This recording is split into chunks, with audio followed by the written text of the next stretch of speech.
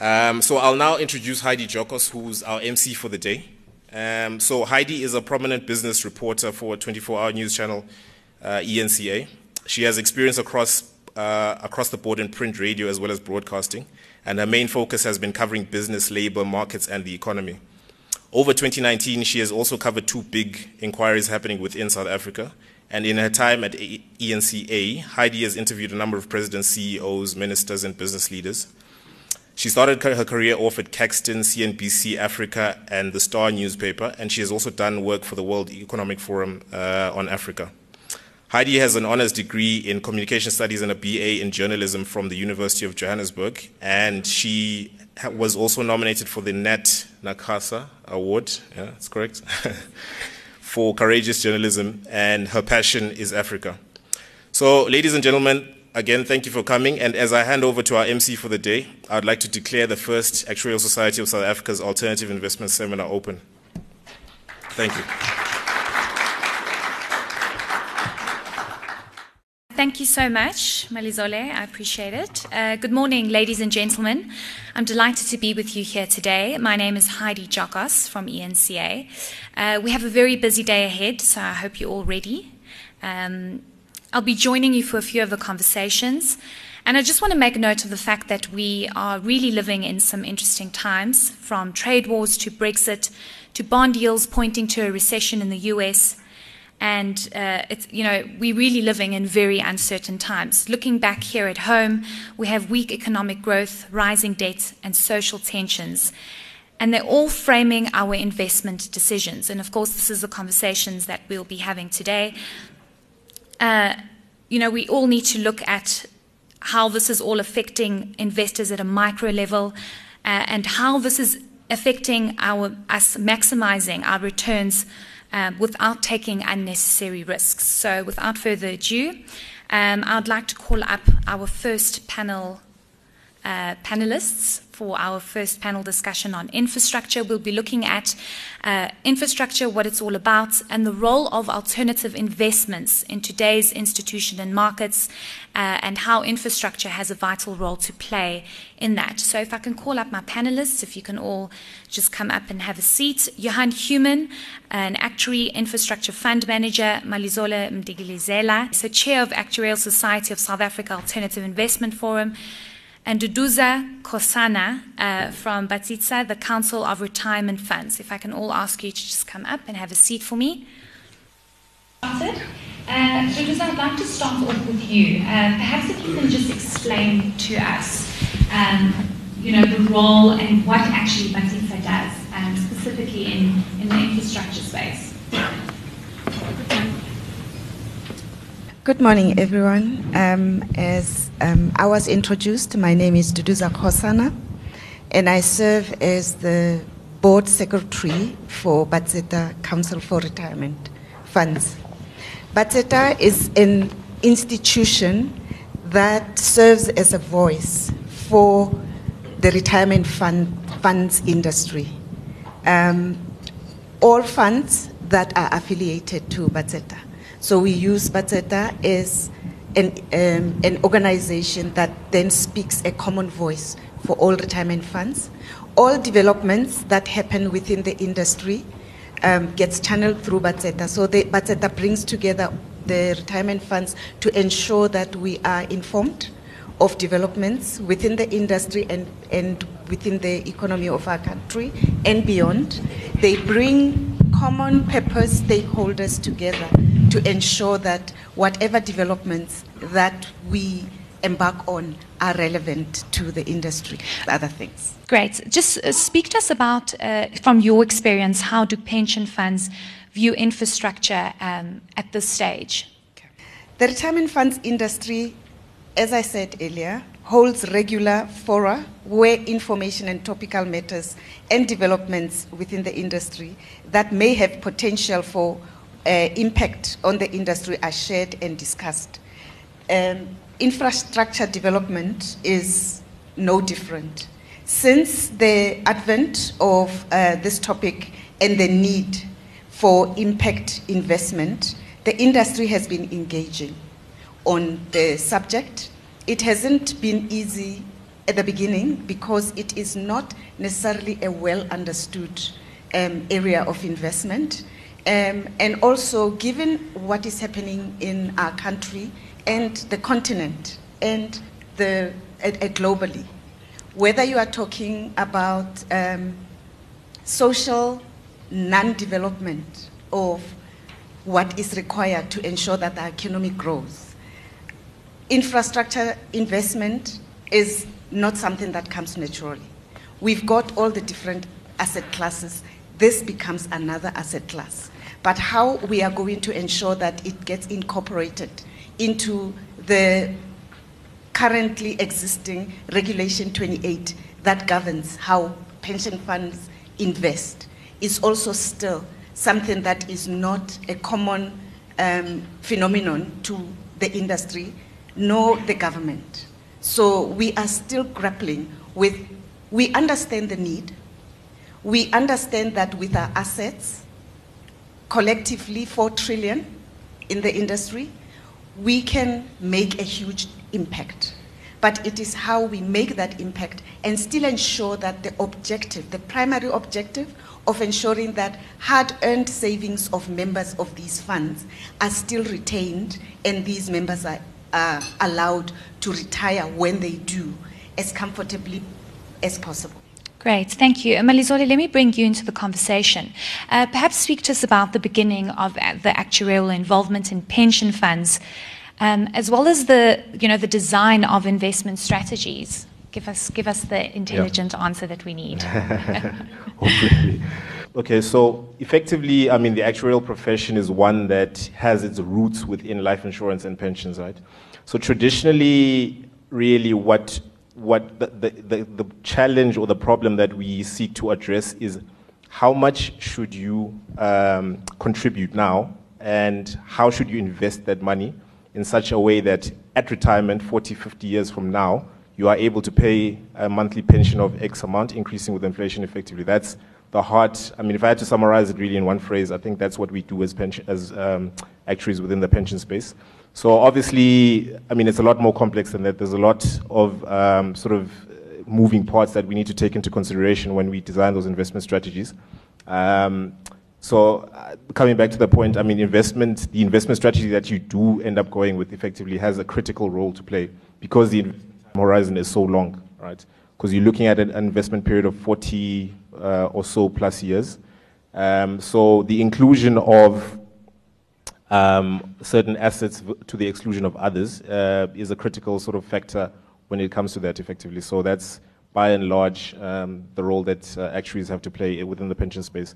What has happened over time, so previously there were a lot more what we call defined benefit funds, which basically say that regardless of what happens in the interim period during contribution and investment, a benefit of X amount will be paid at the time that you retire.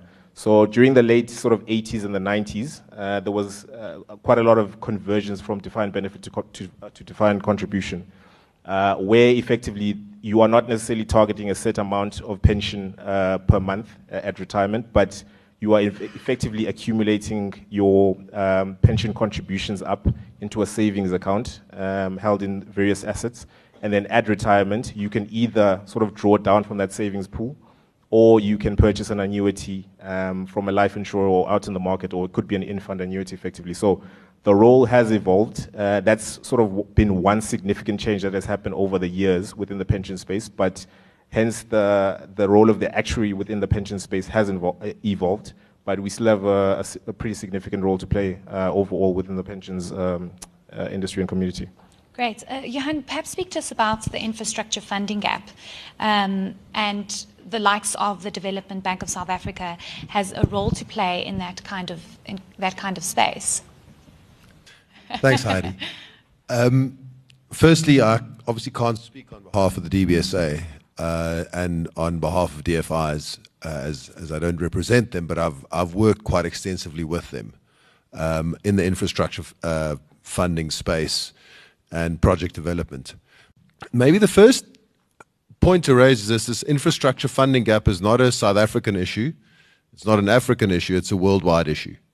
It's across economies, across continents, and the infrastructure funding gap is almost infinite. I don't think there's one country in the world that'll tell you that they've got enough infrastructure and, we're okay.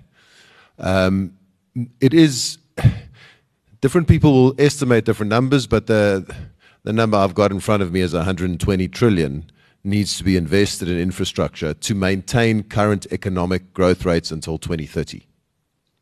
So somehow we've got to find a way just to maintain our current economic growth rates to invest a significant amount of money. And that will require a few things, changes in the regulation of pension funds. I think that issue was raised, Regulation 28. We certainly need a better pipeline of well-developed infrastructure projects. It's no good saying, invest in infrastructure and then there's not a bankable or an investable project available to invest in. One of the other issues that we find, particularly in Africa, is that we need solid cross-border investment principles. Currency is one issue, but there are also cross-border legal investment principles that need to be established. And finally, is real market transparency and standardization. I think in the infrastructure space, we see that the potential of the market and the investment that is required is significant. Multiples of that in the hedge fund space, for example. Whereas we've got 100 different hedge funds in this country, and a lot of, I think Warren Buffett calls them helpers. A lot of infrastructure to bring clarity to the market, to allow the market to function properly, funds set up, people that can advise, indices. All of these things are in place for a relatively small asset class such as hedge funds, but it doesn't really exist and is still being developed, in the infrastructure space. From a DFI perspective, and I think that's the question that you asked. They've also DFIs see themselves as playing an enabling role in this environment, and they have been very active. If we look, for example, in areas where I have some experience, the renewable energy program, DFIs were very, very much involved in funding parts of that program. DBSA being one of them. They see themselves, in my view, as a bridge between government and the private sector, which is very useful, and they can bring their influence into that space. They also have lower return requirements, so their risk return requirements is such that if they use their so-called blended finance model, they can make it more viable for commercial investors to enter into projects. What I'm aware of at the moment, and I can't, as I said, I can't speak on their behalf, but there's a lot of focus within DBSA in terms of project preparation and building a pipeline of, they call them bankable projects. I prefer to say investable projects. So that is where the focus is, and a lot of funding is being applied at the moment. Duduza, I would like to ask you and bring you in here.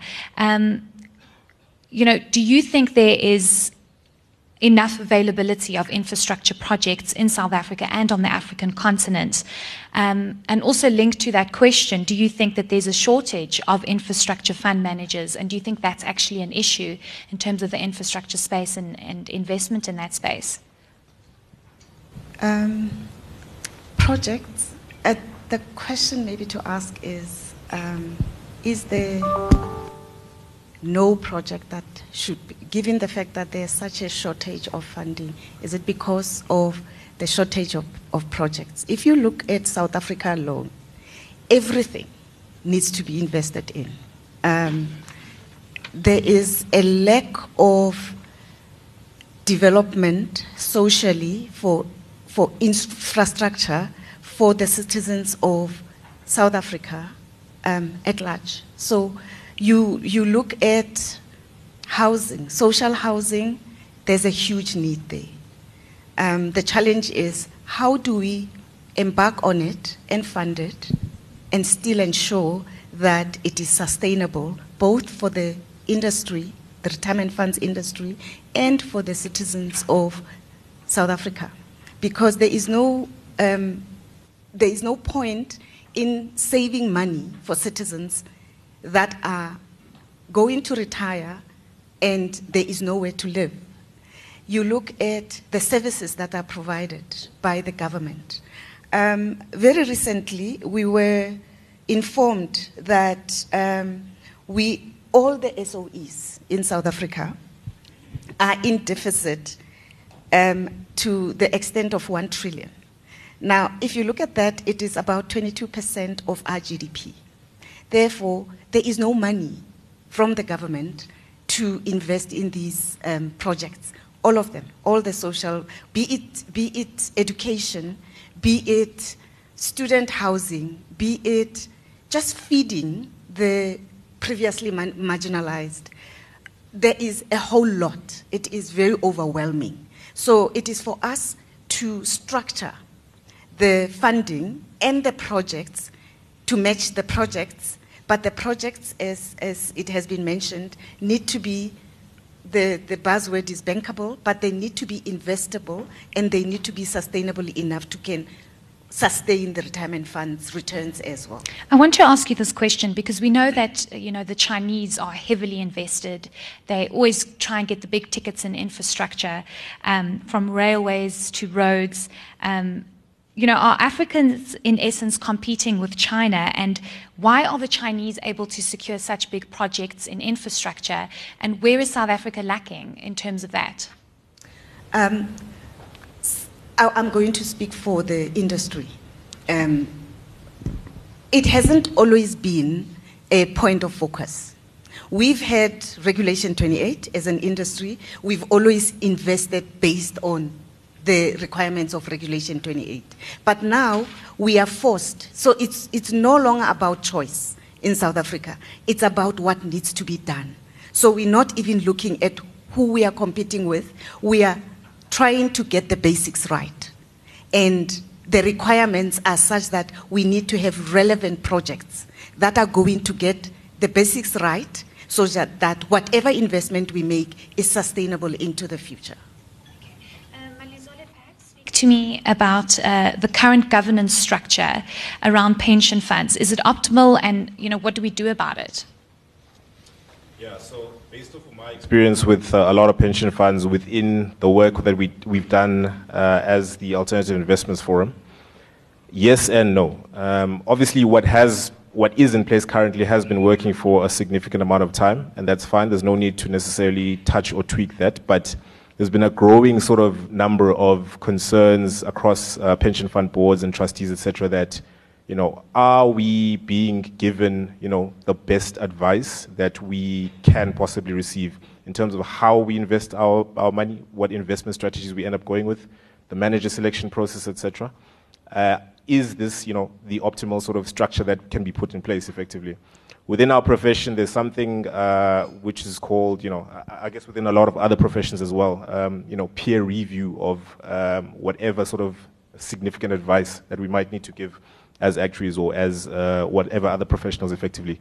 So I think there's a call for that model to be implemented within the governance structures of pension funds in order for them, because at the end of the day, advisors are only advisors, right? They can only say what they sort of recommend or feel is best, but the decision gets taken by the trustees. Advisors cannot take decisions necessarily on behalf of the trustees. So that's been a growing sort of grievance across the industry, and maybe Duduza can expand a little bit on that. But, I think that's one significant area that I've seen consistently across a number of pension fund boards that I've interacted with, coming up independently, effectively. So I think, in a sense, the industry is moving towards that direction of having sort of independent advice or peer reviews across their, investment advice or within their actuarial valuation type advice. And some of the largest pension funds have actually put that in place. I think the Eskom pension fund, for example, has a dual consulting type model, which works for them effectively. So, but I think Duduza can also sort of expand on that a bit. Okay, before Duduza expands on that, I think we can pose a question to the audience. If all of you can maybe just click on the link and we can pose the question. What is your sentiment around the current governance structure of pension funds? The options are poor, yes, I did get the question right. Okay, great. Poor, large scope for improvement. Okay, great. So we'll give you 30 seconds to answer that. Are all of you okay in terms of the link? Okay, do you want the link back up? Okay, if we can just get the link back up with the pin. So the question is, what is your sentiment around the current governance structure of pension funds? Johan, do you want to jump on that? On governance structures? Yes. I think the concern for me, and I speak as a trustee, is simply that in order for a trustee to make a comfortable or a solid, responsible decision, the trustee will need to have supporting legislation. So if we're asking trustees to do something outside of Regulation 28, or then we're not going to get very far. That's the one part that needs to change. The second part is simply in the infrastructure space. I mean, we should have 10 different infrastructure fund managers that can be selected from, with that they have a track record, that people have, that trustees can have a look at the teams. Right now, we don't have that. So when a responsible trustee sits down and looks at investing in infrastructure, it is more difficult than selecting an equity manager. So it's making it more difficult, and so that supporting environment needs to be created in order for trustees to comfortably make those decisions, and I think that's really where the focus has been for some of the consulting businesses, but where it needs to continue to be, because there are very good infrastructure projects, very good infrastructure managers. They might not call themselves that, but the returns have been superb as well. I think we had a quote, an infrastructure fund quoted a return of 9% real over the last 10 years, which is pretty much unbeatable, when comparing it. But these sort of things need to come to the fore for trustees to be able to make responsible decisions.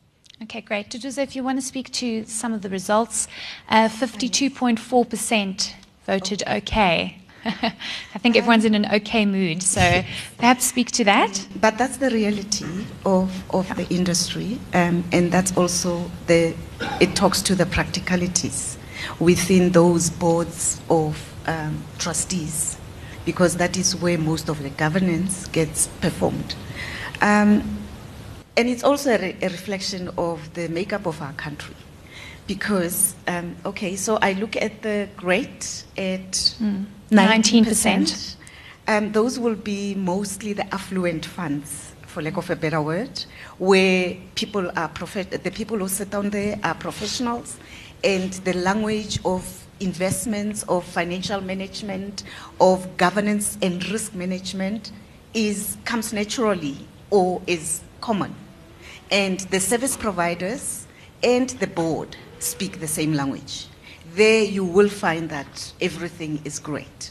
Then you get to the majority of the funds in our country that are reflective of the nature of our country. So there you've got challenges and you've got lots of positives, because most of those funds are made up of your ordinary people that are chosen by ordinary members of the funds, and your more affluent, chosen by either the sponsor of the fund or the employer, if it's a standalone fund. The language spoken has not always been common. And I will also talk to the asset managers and asset consultants in this response.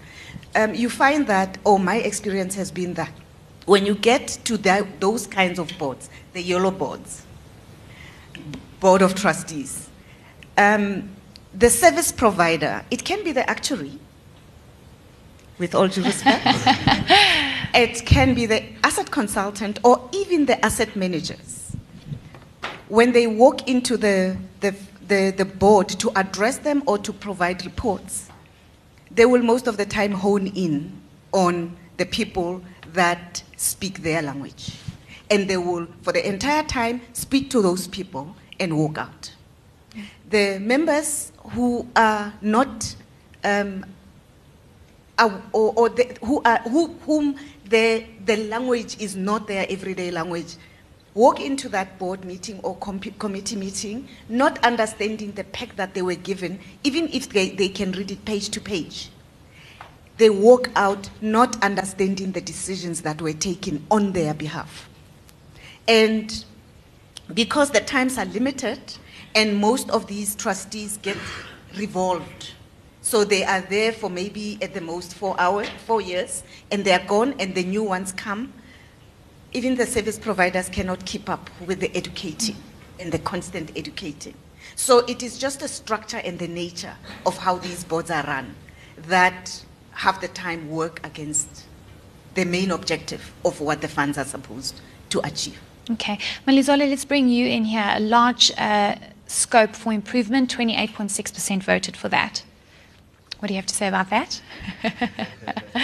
Well, I mean, fair comment. I think, look, as I did mention, it's not as if, the entire structure needs to be unbundled and sort of, reworked from scratch, but I think the points that Duduza spoke to are very relevant, and there are grievances. I cannot necessarily, I'm not a trustee myself, so I cannot speak on their behalf, but I can speak as an outsider looking at, the broader sort of implications that this may have. But ultimately, I think the decisions need to be taken by the likes of trustees of each and every single individual board, or the likes of the Council for Retirement Funds, which is Batseta, to enact or improve governance measures alongside players like the FSCA, the regulator, for example, speaking to governance around King 4 as well as PF 130, for example. There could be scope to improve some of the procedures within that space. Yeah. Okay. Johan, let's speak about looking ahead. I know it's difficult to look ahead with so much volatility in the market, but how do you see the infrastructure financing landscape changing, in a space of 5 years? I think, firstly, just to connect with the point that Duduza made, is it's not just the South African government that is spending less on infrastructure. That's, again, it's a worldwide phenomenon that governments don't have the same amount of money to spend on infrastructure. So I think our case is rather acute, and relative to the rest of the world, we actually did quite well in terms of infrastructure spend as a percentage of GDP post the financial crisis. But it's a worldwide phenomenon that governments have less money to spend on infrastructure. So what we do see, and it doesn't really require too much insight, but there will have to be more private sector, commercial involvement in infrastructure and in funding infrastructure and in investing in infrastructure. Governments are likely to need to focus more on creating the enabling environment, and hopefully with DFIs plugging some of the gaps. So as I said, project preparation might be one of those gaps, or investing at a slightly lower return than the risk would suggest. So, but then using their influence to minimize their risk or minimize the risk. So a lot of the work, I believe, that needs to be done, and that has been done in certain aspects in South Africa, so is to get the right institutions to focus on managing the risks, the appropriate risks, and if an institution like a DFI can manage certain risks, then allocate that risk to that institution and allow them to manage that, and hopefully they will get their return, but then their destiny is in their own hands. But the commercial or the private sector needs to start, will have to get involved, and will require commercial returns, and there's no reason why it can't be done. We've seen that again, as I said, in the renewable energy in the IPP program, commercial investors have achieved significant commercial returns. So there is that space if the projects are designed correctly. But what we do see is a need for governments to focus more on creating the enabling environment to achieve this, and commercial investors to actually step up. What is your perspective on social impacting, given the fact that many say investing for social impacting means a sacrifice on the investors? That's an interesting debate. So I think that's the very reason that DFIs exist. Is that if we are going to have a social impact agenda, somebody along the line is going to have to take a risk that is or get a return that is not directly related to that risk. So if the DFIs can, as I said, allocate or that if they can manage the risks and provide the funding in that space, then they have a significant role to play. So there has to be a risk return mismatch. And that's where DFIs can play a role, and hopefully they can manage that risk better than commercial investors because of their influence with governments and their influence, in other sectors. So that's I really think where the DFIs can come in. For a commercial investor, to ask a commercial investor to compromise on their returns, I think is going to be difficult. It's very difficult to do that, and I don't think it's necessary either. Okay, let's actually bring up another poll question. Does everybody have the link and the pin before we bring up the question? Is everyone okay? Okay. So the next question is, what is your opinion on prescribed assets? The options are good, maybe bad.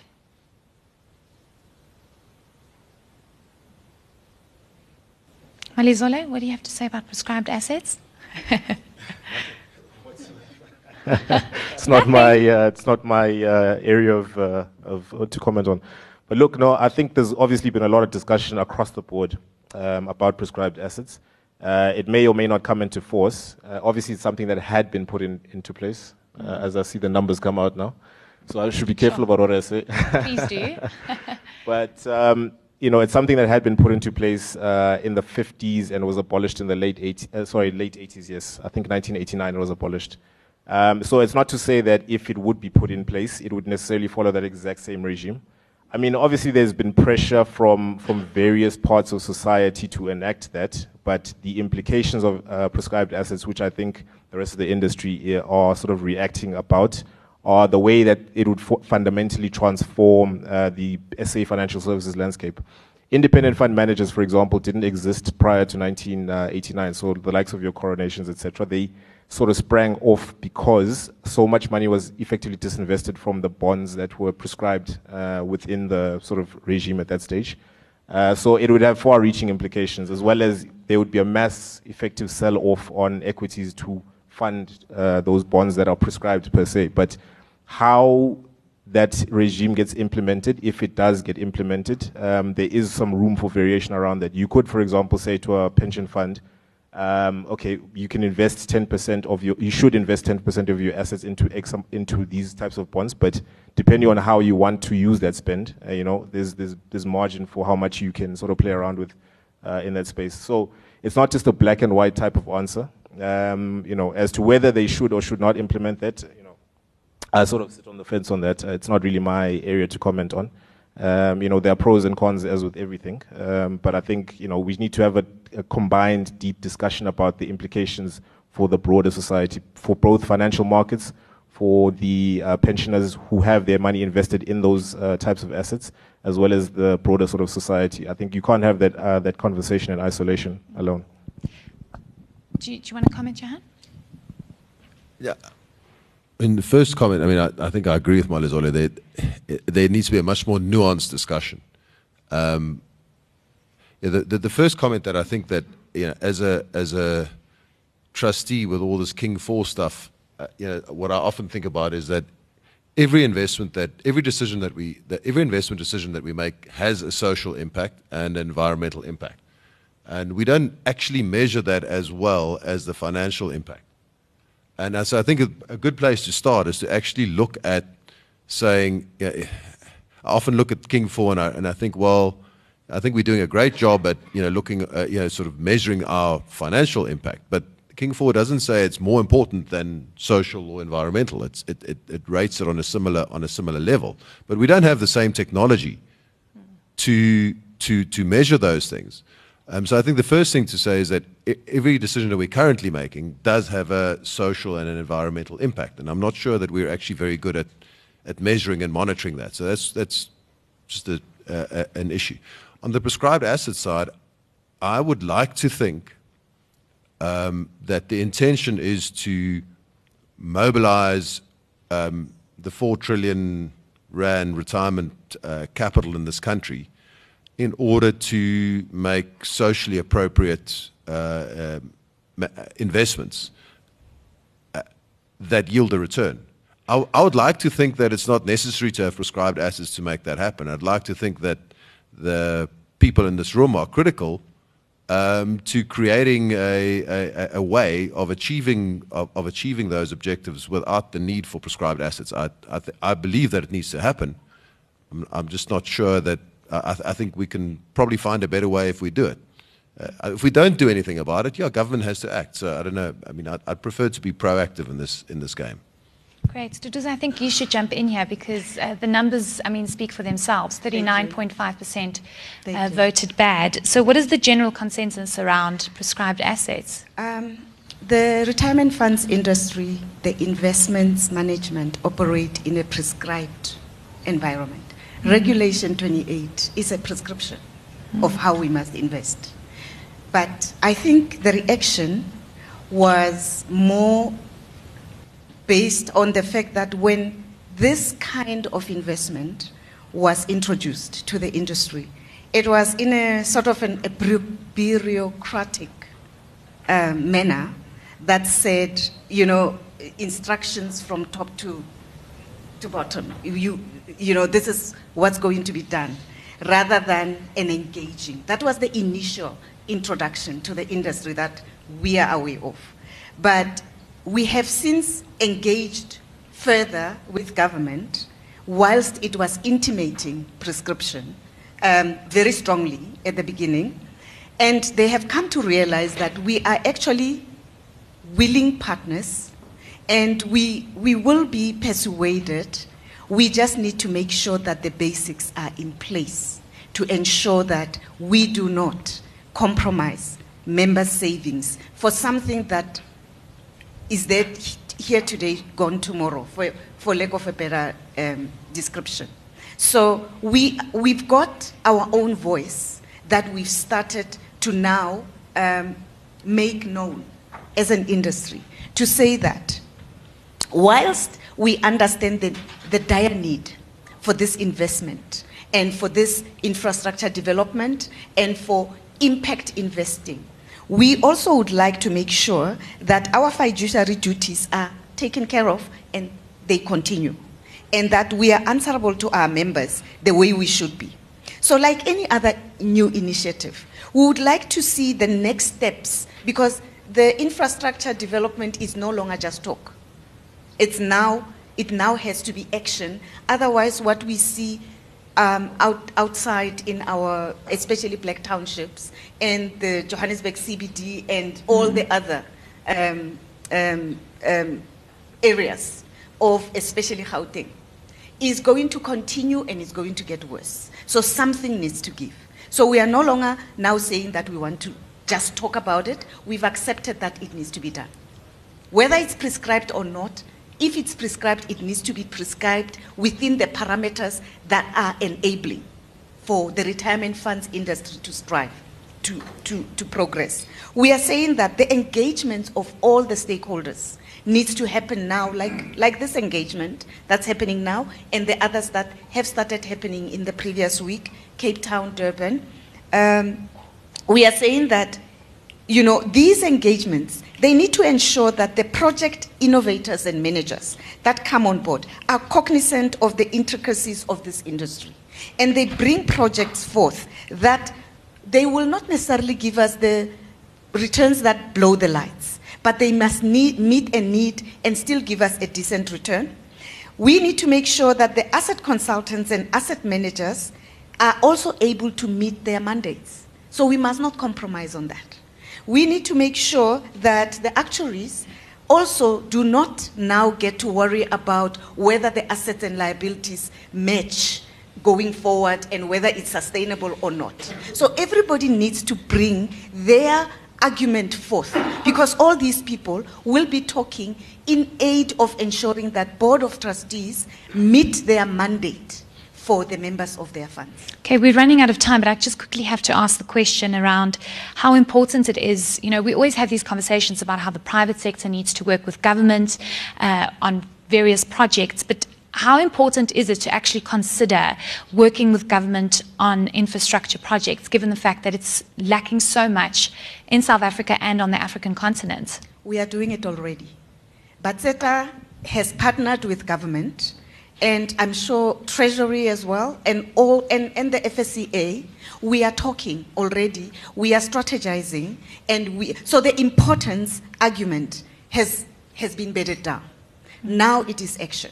So we are already engaging to make sure that this infrastructure investing requirement and the impact investing is relevant to both the communities and the retirement funds industry. Great. Thank you so much. Thank you so much to all my panelists.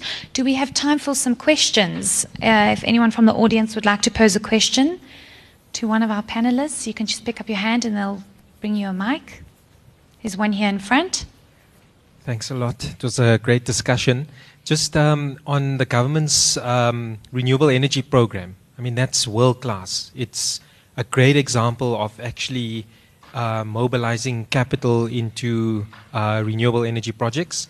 Is there any discussion around whether that same model and program could just be extended within the infrastructure space? It's just a literally copy and paste kind of thing, almost to just catalyze and just because the criticism, I think, from a CERA is that there's not a government hasn't actually set out that program and that framework. So perhaps is there any discussion around that when you discuss with, you know, when you lobby or discuss with National Treasury? The discussion that we are having is, yes, to look at the successes that have been achieved so far, but we are looking at the broader South African need. So renewable energy is one of the investment opportunities that are there, but just focusing on renewable energy because it is a success, it's still not helping the fact that there is such a dire need across the board in the country. So yes, we are engaging on that. Hi, thank you for the session, very informative. One thing that I always struggle with from an infrastructure perspective is the vehicle of investment. Historically, we've had, you know, some of the construction companies, but we've seen the construction sector pretty much shrink. A lot of those companies are now in business rescue with all sorts of problems there. The other method of investment, I suppose, is debt. But you know, you get a lot of the credit risk without necessarily getting you know, justifiable returns. When you look at some of the longer dated government bond yields, you know, which are more marketable than some of these bridge financing. So I don't know what your views are on the future of investing in infrastructure and what vehicles will be there. And even including it in your portfolio, you actually struggle to do that because there isn't a lot of credible data. It's not as simple as equity, where you've got so many indices where you can model it and sort of try and understand how it will behave in your portfolio. So I think that is one area that, well, not one area, but that's one of the areas that I always find challenging with infrastructure. Okay, Johan, will you pick that up? Yeah, I think I agree with that. And one of the points to try to make is to make the industry or infrastructure investment similar in a way in terms of having all the tools to be able to invest as you would with other asset classes. So indices, risk return measurements, and that sort of stuff. By the way, for the actuarial profession, there's an opportunity there in terms of the modeling of infrastructure projects and the valuation of infrastructure projects, and to make that more transparent and accessible.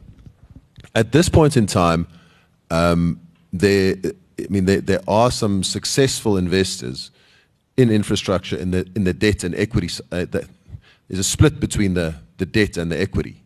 And they're getting very acceptable long-term inflation-linked returns. I think it can certainly improve. I think the structuring of that can be improved, but I think that needs to be taken into account in terms of how do we set up infrastructure vehicles rather than try to plug infrastructure into our current frame of thinking. So, okay, because I've spent time doing that. Try to dress up an investment as debt because currently it says, it's debt. And then you dress up another part of that same investment as equity. Just because we're trying to fit an infrastructure investment into our current paradigm. So there are certainly people making good investments, making quality investments, and getting good returns, long-term inflation-linked returns. But the transparency, I would totally agree with you, needs to improve with the indices, the support, and we need a lot more fund managers that can actually do that. We have time for one more question. Two? Okay, we'll take you as well. That won't be a good investment for a retirement fund, David. I think. Sorry. Well, I think let's take the example of and this is why allocating risk to the party that can manage it is critically important. And I think that's probably where the renewable energy program got it right. Now, that's not we're not saying everything must look like that, but there was a lot of thinking about, where can risk be allocated and where can risk be managed. So a private sector investor that, is running a wind farm, in the Eastern Cape has got no control over whether, somebody, in a remote village pays the electricity bill. So that risk is assumed not by the developer, but by Eskom, because they're in a better position to manage that risk. Not ideal. I mean, it's not perfect, but I'm saying that's the role that government can play, and it plays into the sort of actuarial model of thinking in terms of allocating risk appropriately to minimize. So if you look at the picture holistically, you minimize systemic risk rather than specific risk. So I don't think that exposing pension funds to a risk that they cannot manage is responsible. But there are other agencies that can manage that and should put their balance sheet behind managing the risk that they've been allocated to. Hi. I just wanted to ask a question on a point that was made earlier on. As a professional, I was struck by the comment that was made by Umama that said that most of the trustees don't actually understand what is being explained to them, especially the technical aspect side of it. I attend a lot of these trustee meetings, I present, and then I leave, and I assume that things are sort of understood and decisions are made with understanding. So I wanted to know, are there any initiatives that Batseta is doing from a trustee education point of view, and for consultants, what initiatives or measures or considerations should be made when, presenting to a board, so that, what you're putting in front of them, they understand, or engaged with them, in that way. Yeah. It's very poignant for you to say you come, you present, you leave, and you assume that everything is okay, because that's exactly the culture. It starts with the basics. I'll first answer the question about Batseta. Batseta has monthly forums aimed at trustees. Okay, 2 steps back. Every trustee is now required to have the basic knowledge of what we call the toolkit. And that is an initiative by the FSCA to ensure that even when you come on board new as a trustee, knowing nothing about the industry, you can at least get the basics of governance management, the requirements of how to conduct yourself as a trustee, and how to empower yourself with knowledge. Because you've got the responsibility and accountability is equal for everybody who sits around that table. But the practicality is that the people who sit on that board, from the member elected side, are workers. They are employed. And this is not how they earn their income. And this is not what their employers consider that as their area of expertise. So that is the first challenge. We, as the Batseta, make sure that we get as much time from the employer's payroll to try and empower these trustees to make sure that they at least understand the basics. But investments, asset consulting, actuarial reports, financial reports, those are very technical aspects of running a board that a member will not learn by having a 2 hours or 1 hour every now and then, and maybe there are weekends invested in equipping themselves. So it also takes you as the asset consultant. Are you an asset consultant? Yeah. It also takes you as an asset consultant to build a relationship. At least you've got 3 years with this board if you are appointed to it. Have a relationship with your board. Engage with the board, know who they are. I bet most asset consultants and even investment consultants come to boards, they present to them and they walk away. They only know one person, maybe the chairperson or the chairperson of investments. Get to know the people, because if you engage with them, you will also pick up where the nuances are. If you engage them, even because most of these people will not even ask you a question.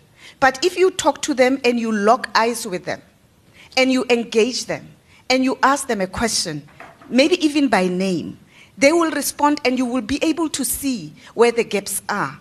And your own time may be invested in trying to make sure that you up the understanding of these trustees over and above just a report that you sent in will also add value. We'd just like to thank our panelists. Thank you so much for your time. Thank you for contributing to the conversation. We just have something small to give to you. If I can just get my stuff over here. Thanks, Tando. This is when I ask how much, because I have to declare. Thank you, Duduza. Thank you so much for your time. We really appreciate it. Thank you. Thanks, Johan. Thank you. Very much. Thanks for contributing to the conversation.